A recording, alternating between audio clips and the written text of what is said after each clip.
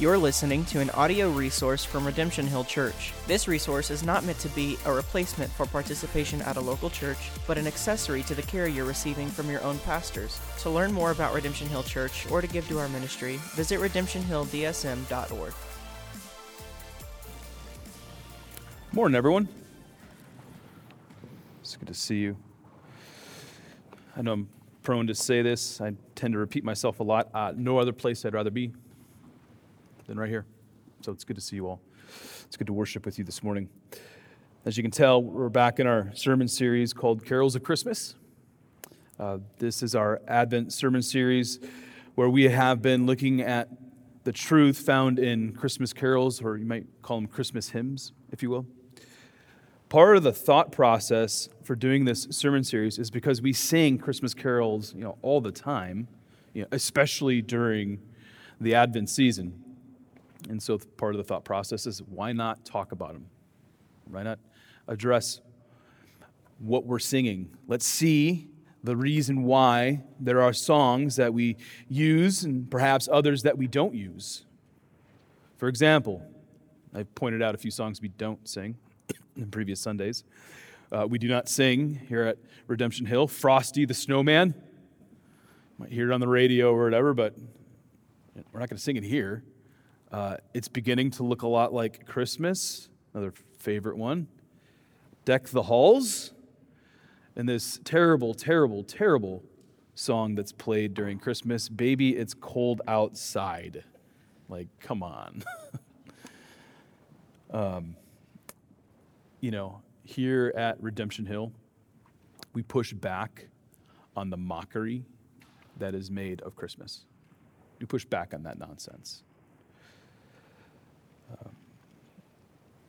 A way that we push back on the mockery in what we sing in particular is that we sing about true stories about God. We sing about God using language that is consistent with Scripture. We sing, I think, in a distraction-free environment. Now, for the record, these Christmas lights were not put up by us, put up by the school, But on the whole, we want to provide a distraction-free environment. When I say distraction-free, I'm not talking about a baby crying. That's not what I'm talking about. What I mean is that worship is not a concert, right? Worship is not a concert. When worship in song becomes a concert, it becomes a distraction. When the words we sing are not in line with Scripture, that can also become a distraction. So this is me personally, I tend to think of music in like three broad categories. Now, these are just my categories. You might have a different set of categories. There are good Christian songs that speak truth about God. We sing some of them on Sunday morning. We sang them moments ago, right? That's great. Another category I have is there are wholesome songs that tend to be neutral. There are Christian artists and non-Christian artists who sing wholesome songs that are not explicitly Christian, but maybe they just speak about life. Like, my dog died and my truck broke down and, all that kind of stuff. That's life, right? Those are just wholesome. And then there are songs that are just clearly negative. I would imagine some of you can spot a negative song from a mile away. You hear it, and the message is not wholesome, and perhaps it's even anti-Christian. Here at Redemption Hill, we sing truth. We sing truth.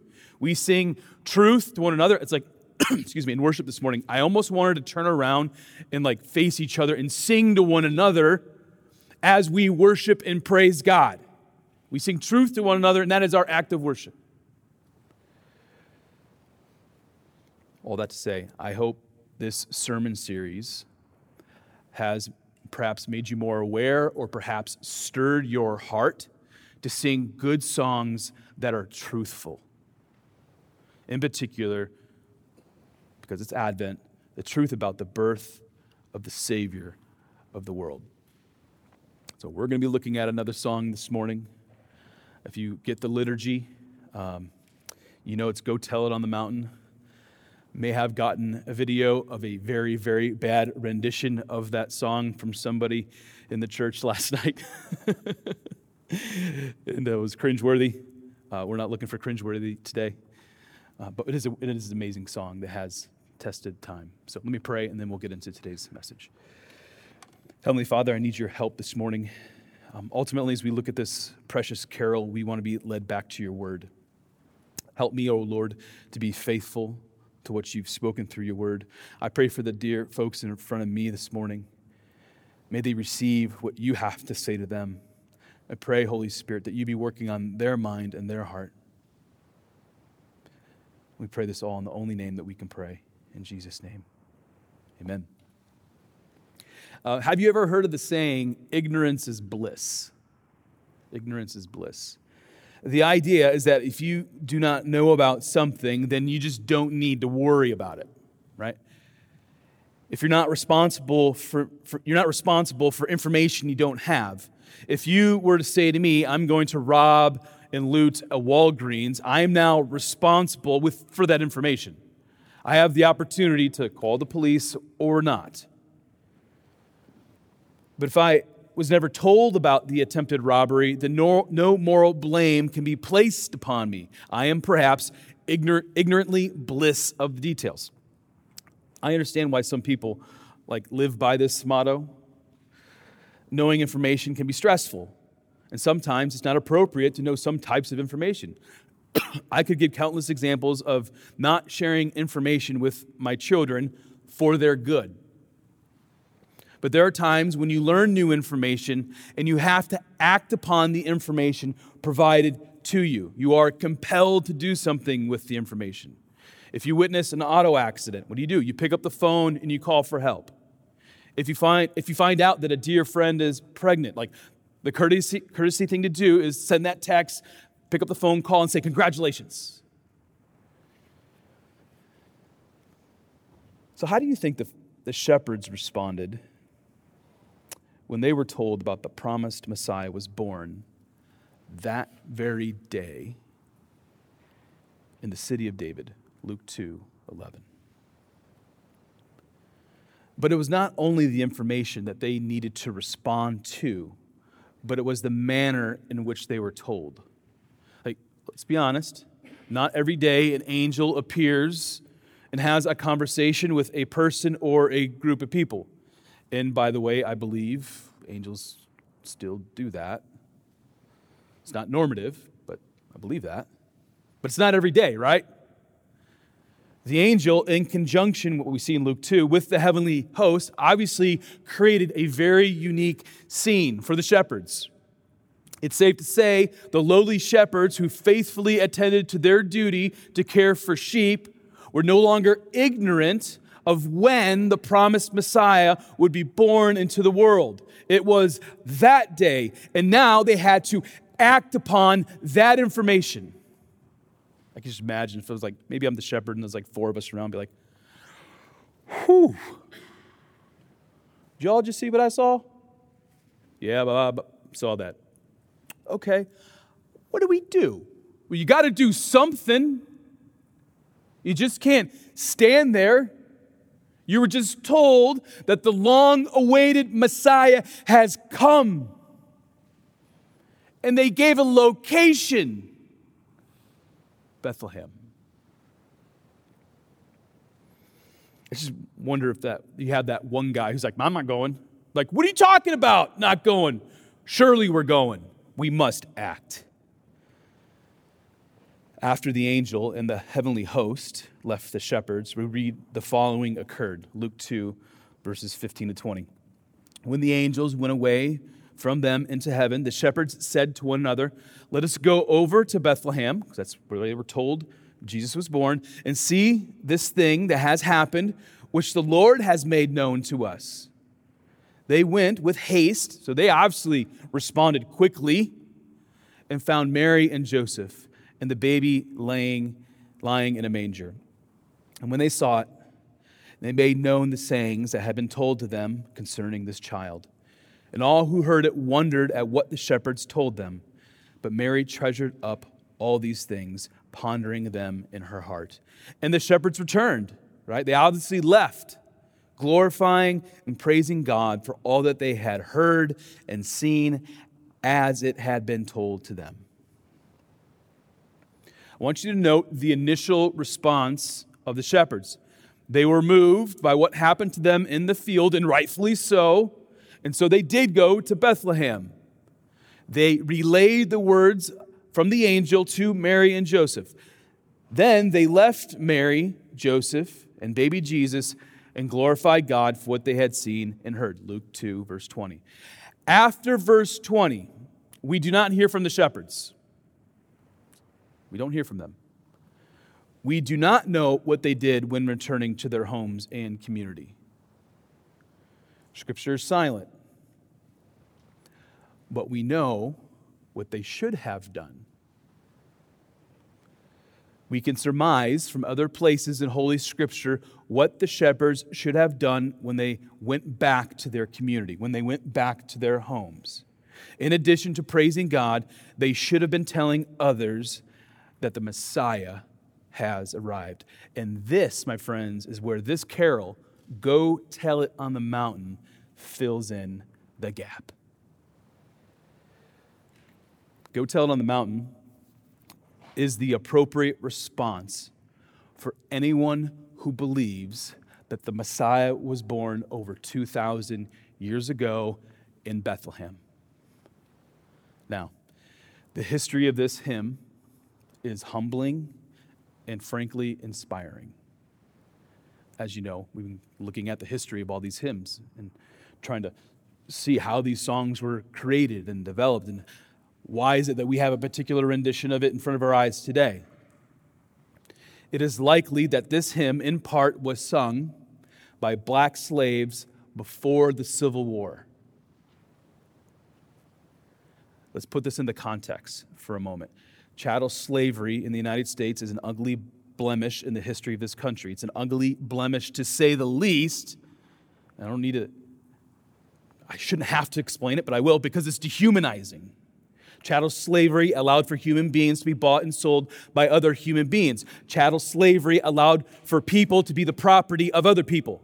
So it is difficult to imagine the suffering and pain that a black person in the American South was going through. We know there was suffering and misery because of the many songs that were sung in the cotton fields about their pain and despair. That's the context. Nonetheless, amongst an extensive library of songs about the plight of slavery comes a hymn of hope. From the cotton fields came a hymn that captures one of the most significant events in human history. You know, it would be easy to excuse a person who lived in slavery or was in a concentration camp during World War II. It'd be easy to excuse that person if they said, God's dead, right? How could a good God allow for the atrocities of evil to take place, right? Those questions still persist today. But what about the person who steps back and sees the remedy for their plight? What about the person who sees the remedy to his plight is a baby born in a manger in Bethlehem over 2,000 years ago? I think he is a remarkable person. That kind of person inspires me. We do not know the author of Go Tell It on the Mountain, but shortly after the Civil War, a man named John Wesley Work, W-O-R-K, he discovered this hymn.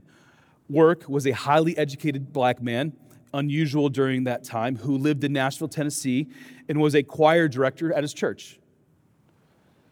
Work was a scholar and a musician. One of the things he devoted himself to was the rediscovery of old spiritual songs that his ancestors sang during the days of slavery. The verses were wildly different when he discovered Go Tell It on the Mountain.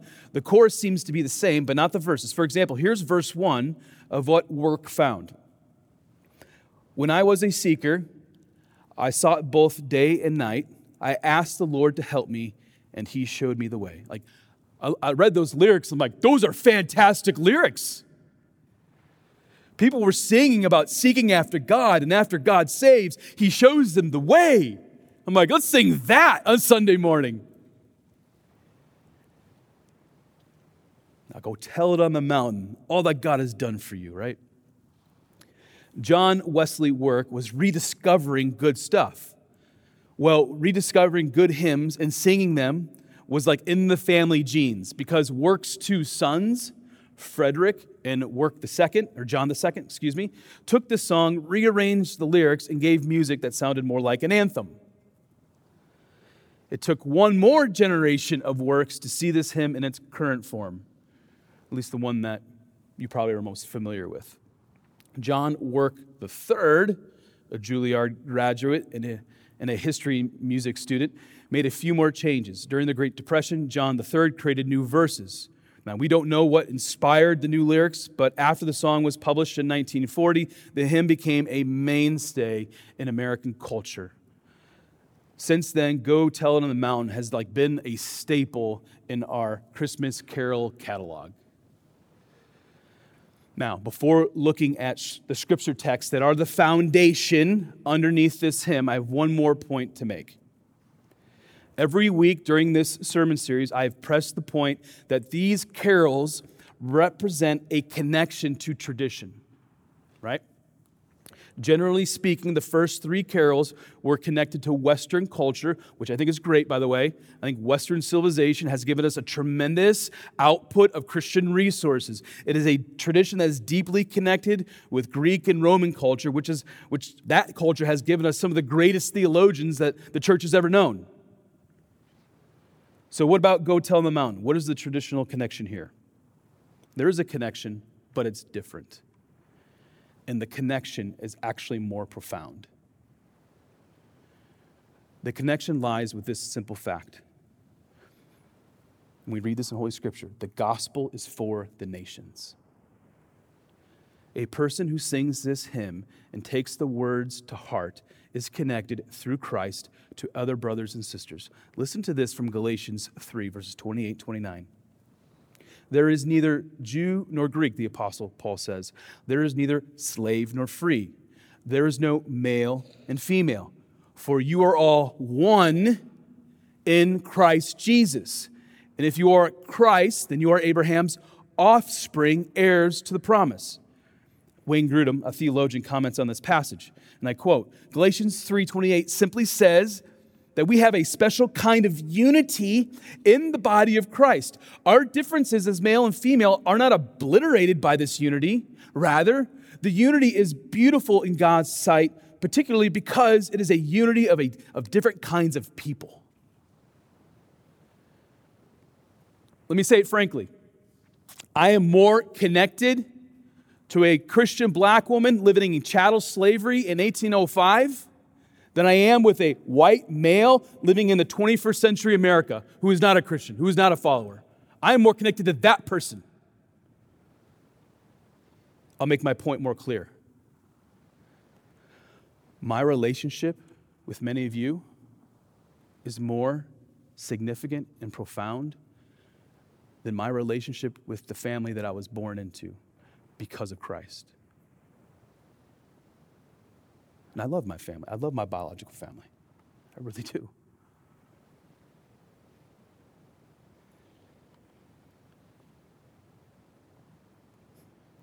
The most significant connection with men and women in the past and present is through Jesus Christ, which is why we can sing, Go Tell It on the Mountain, with people from various cultures, from different nations. So for the remainder of my time, I want to answer two simple questions that we can ask about this hymn. These questions about this hymn are directly connected with Holy Scripture. As I keep saying, we're going through the back door to see God's Word. First, I want to ask the question, what did the shepherds learn in Luke 2, right? What did they learn? We looked at this passage 2 weeks ago, but I left a few things on the table. I focused a lot on the angelic perspective, but now I want to consider the scene from the perspective of the shepherds. What did they learn? Second question, do we have the courage to join those who were slaves and proclaim what we have learned? Remember, the chorus of this song has always been intact. Go tell it on the mountain. But first things first, what did the shepherds learn? Here's verse 1 of our hymn. While shepherds kept their watching or silent flocks by night, it's like you read the verse, it's like you're kind of tempted to start singing it, but I don't want to do that to you. Behold, throughout the heavens, there shone a holy light. You can tell in verse 1 of this particular hymn that we are singing straight Scripture. That's straight Scripture, right out of Luke 2, verses 8 and 9. Here it is. And in the same region, there were shepherds out in the field, keeping watch over their flock by night. And an angel of the Lord appeared to them, and the glory of the Lord shone around them, and they were filled with great fear. So shepherds in the field watching sheep, check. Just another day in the sheep business. But then the glory of the Lord descended upon these faithful shepherds. The glory of God is the holy light that we sing about. I probably should answer a follow-up question from a couple weeks ago. What is the glory of God? We sang it. We sing it all the time. We see it in Holy Scripture. So what is it? What would it have been like for the shepherds to witness the glory of God? Glory is God's splendor and brilliant beauty that shined upon the shepherds.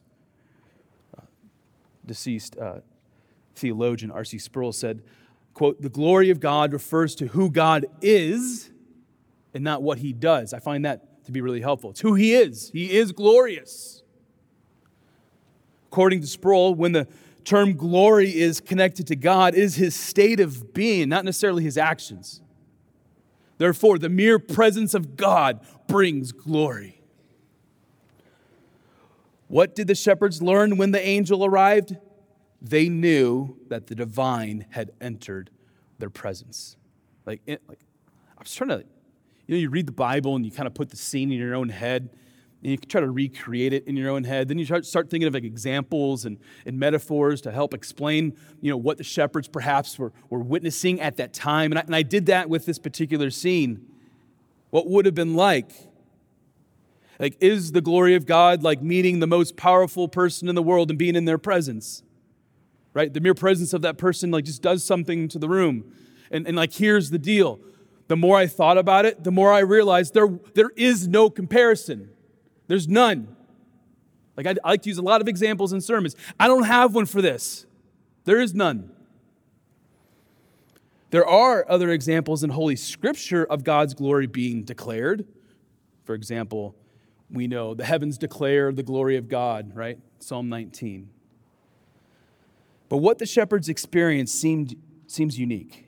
As the hymn suggests, God's glory was like a holy light, putting the shepherds into this reverential fear. It's not a fear of my life, but it's a fear of something amazing is happening right now. They knew something unique and amazing was going on. What else did they learn? Accompanying the amazing display of God's glory came a message. Here's verse 2 of this carol. The shepherds feared and trembled, again, straight Scripture, when lo, above the earth rang out the angel chorus that hailed our Savior's birth. Verse 2 is where the truth bomb drops. The shepherds went from trembling fear to praise because of the truth bomb dropped by the angels. The truth is that the long-awaited Savior has arrived. Here's Luke 2, verse 11. For unto you is born in this day in the city of David a Savior who is Christ the Lord. Now, why Bethlehem, though, right? King David is from Bethlehem, but Bethlehem was not a big deal throughout the region. Your typical small town in Iowa is a kind of equivalent to Bethlehem. But that's kind of the point. From a no-name town comes kings. In particular, the King. Another point is that Bethlehem is one of the many signs pointing to a promised Savior. Many signs that we read about in Holy Scripture, even more specifically in the Old Testament. It is one of the many signs that force a person to take the birth of Christ seriously. I mean, suppose a person wants to be skeptical of Christ and Christianity. In that case, they have to explain how a bunch of writers and prophets who existed hundreds of years apart from one another and before Christ, living independently, wrote about, in unison, about the birth of Christ. Like they're all pointing to the same event. Several weeks ago, I took you to the prophet Isaiah. Now I want to read from you the words from the prophet Micah. But you, O Bethlehem, Ephrathah, you who are too little to be among the clans of Judah, from you shall come forth for me one who's to be ruler in Israel, whose coming forth is from old, from ancient days. Ancient days. The reference of ancient days is a reference about the future ruler being an eternal king. Like similar language is used in Daniel 7 and in Isaiah 43. The one born in Bethlehem is quite literally born before days were. That's what ancient days were. Before days were. That is ancient days. The verses of this hymn, along with Luke 2, tell us what the shepherds learned and what we're learning with them. If you are a Christian, the message from Luke 2 has a profound impact, should have a profound impact on your life. You need a Savior because you have sinned against God. You have rebelled against God. But praise be to God that in the fullness of time, Galatians 4:4, a Savior has come. He has come to turn the world upside down. If the gospel of Jesus Christ has changed your head, your heart, your life, the question then becomes, how do you respond? How do you respond? A reason why I love this hymn so much is because it does more than teach us true things about God, which I've already explained is very important. But the chorus is a call to action. As the Work brothers, Frederick and John II, attempted to do, the chorus is an anthem for all Christians. I mean, y'all know it. We'll sing it here in a minute. Go. I mean, stop on that first word. Go. Okay, now do what? Tell it on the mountain. Funny joke. Growing up, I thought this, I didn't look at the lyrics. I thought it said, don't tell it on the mountain. Then I finally looked at the lyrics and I'm like, oh, it's the exact opposite. We go tell it on the mountain. Over the hills and everywhere. Go tell it on the mountain that Jesus Christ is born. Let's ask perhaps an observational question here. Why a mountain? Mountains are important in the Bible, but I suspect another reason for referencing a mountain here. The encouragement and challenge from this song is for you to proclaim the birth of the Savior from a place where everyone can see and hear you. Our confession of faith helpfully says this in chapter 23. Let me just read it for you real quick. Chapter 33. The great aim of our Lord God is the magnification of His glory for the fame of His holy name. His mission in this fallen world and a primary means of demonstrating His glory is the redemption of sinful persons who are saved by grace through faith in Jesus Christ. A couple more sentences. These redeemed persons are united not only to Christ, but also to one another in local churches. Already talked about that. The church is the community of the redeemed, and as such is called to proclaim the glories of our Savior. Go. We are to go. Tell it on the mountain. Not only do you proclaim the transformative message of the gospel on the mountain, but it's also, as we sing, over the hills and everywhere. So what's going on when you speak the message of Christ in a most obvious way? Several things are going on. First, people are witnessing what faith in the birth, crucifixion, and resurrection of Jesus Christ has done to your life. Like, you are testifying. This is what God has done. And I want to tell you. You see, Christian, you are a peculiar person, it says in 1 Peter 2:9. You are peculiar. We are peculiar people up on the mountain that the world looks at, and sometimes they say, that's a peculiar person. And you're like, yeah, I am peculiar. Let me tell you why. You are peculiar because you have been forgiven because of Christ.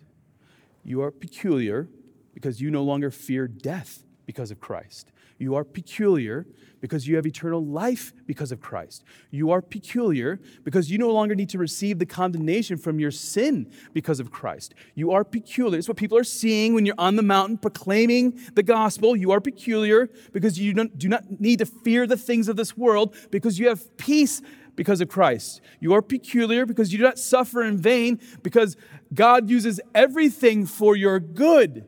You are peculiar because you're not a victim, but you are victorious because of Christ. You are peculiar because you actually do not live this life alone, but you are connected to every other believer through Christ. In other words, you are a part of God's family that consists of other sons and daughters.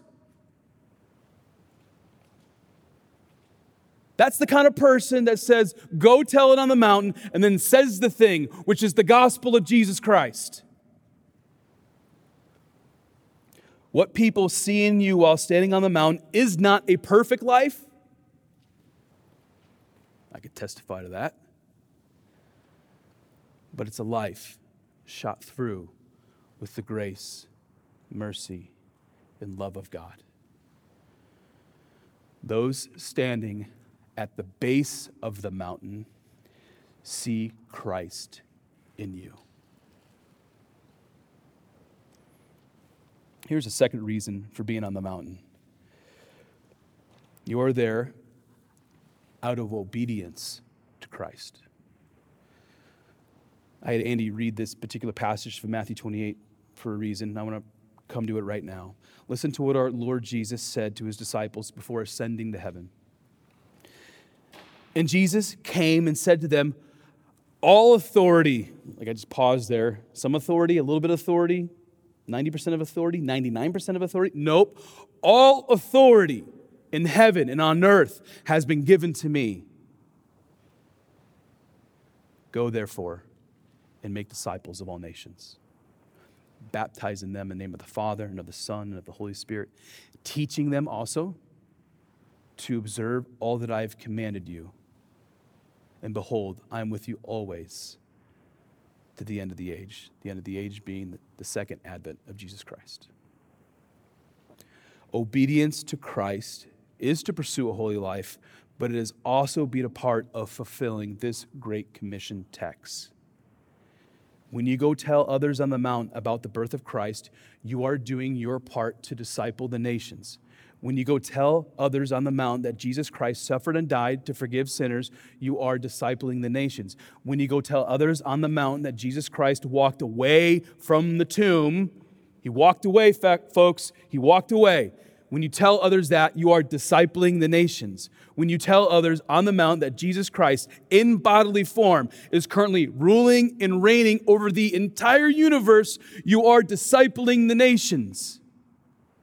And when the Holy Spirit works a miracle in the hearts of the people at the base of the mountain, there needs to be ongoing discipleship to baptize and teach the commands of Christ.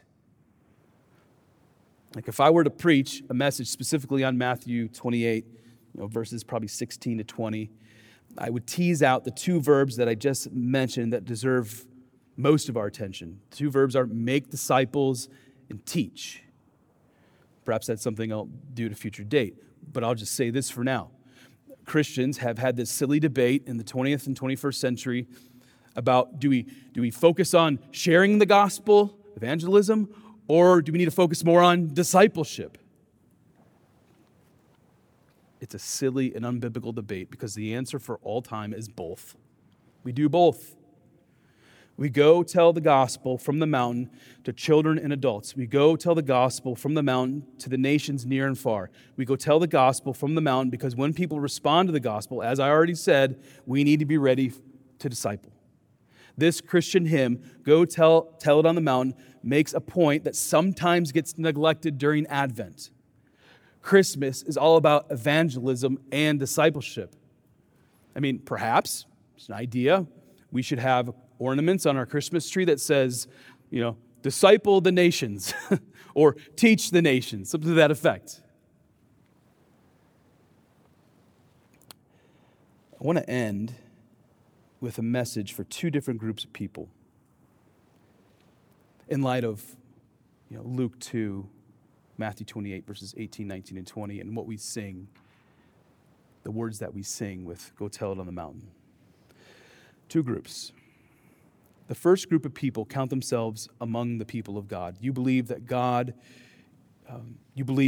used the voice of the prophets to speak promises.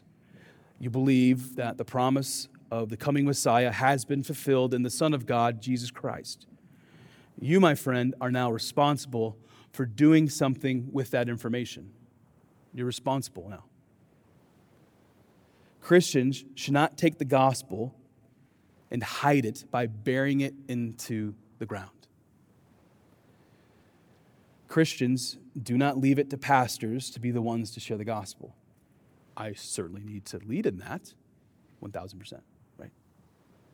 But Christians don't lead it to a few people who have a, quote, job, right? No, not at all. Our carol does not say, pastor, comma, go tell it on the mountain. Nope. The statement's not qualified.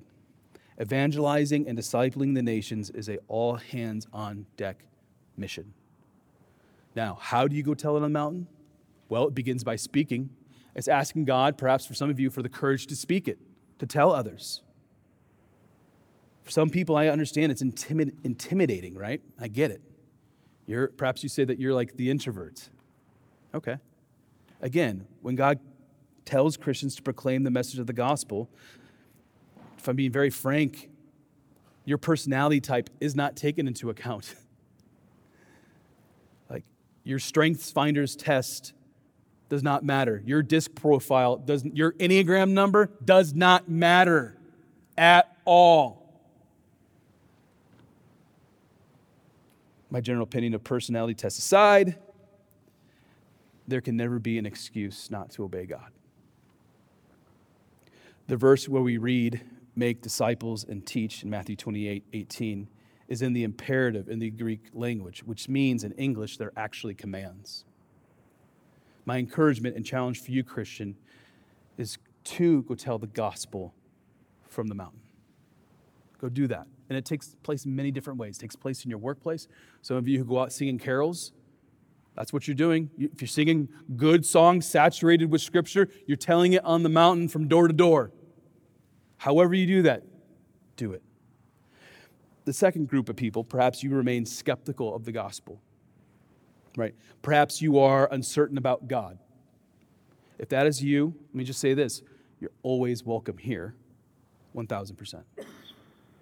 Redemption Hill is a church where you can ask questions. Redemption Hill is a place where you can wrestle with life's most pressing and vital questions. But let me say this, you too have to contend with the information that is placed in front of you. What do you do with your sin? Legit question. What happens when you die? What if God does exist? What if this whole Christmas story is true? What if? My prayer for you during this Advent season is that God will have mercy on your soul and reveal to you His grace and love, and He will give you the gift of faith to believe in the baby born in Bethlehem over 2,000 years ago. And you will join me and others up on the mountain, proclaiming the birth of our Savior. I got to level with you of all the hymns that we've looked at thus far. I probably thoroughly enjoyed this hymn the most, if I'm being honest. I love the other ones, right? But I love this one. There's a simplicity to it, but don't let the simplicity fool you. In the simplicity is profound truths. I am grateful for the original author, whoever he or she might be, and perhaps one day I'll thank that person in heaven. I look forward to thanking perhaps the Work family. I'm grateful for how they looked at God's word to create lyrics and put music to lyrics that allows me to now proclaim an anthem that speaks about my faith in the Savior, Jesus Christ. I'm thankful that you and I now have the opportunity to climb the mountain. No, we're already on the mountain, friends, and we get to proclaim that Jesus Christ has been born. Let's pray. You're listening to an audio resource from Redemption Hill Church. This resource is not meant to be a replacement for participation at a local church, but an accessory to the care you're receiving from your own pastors. To learn more about Redemption Hill Church or to give to our ministry, visit redemptionhilldsm.org.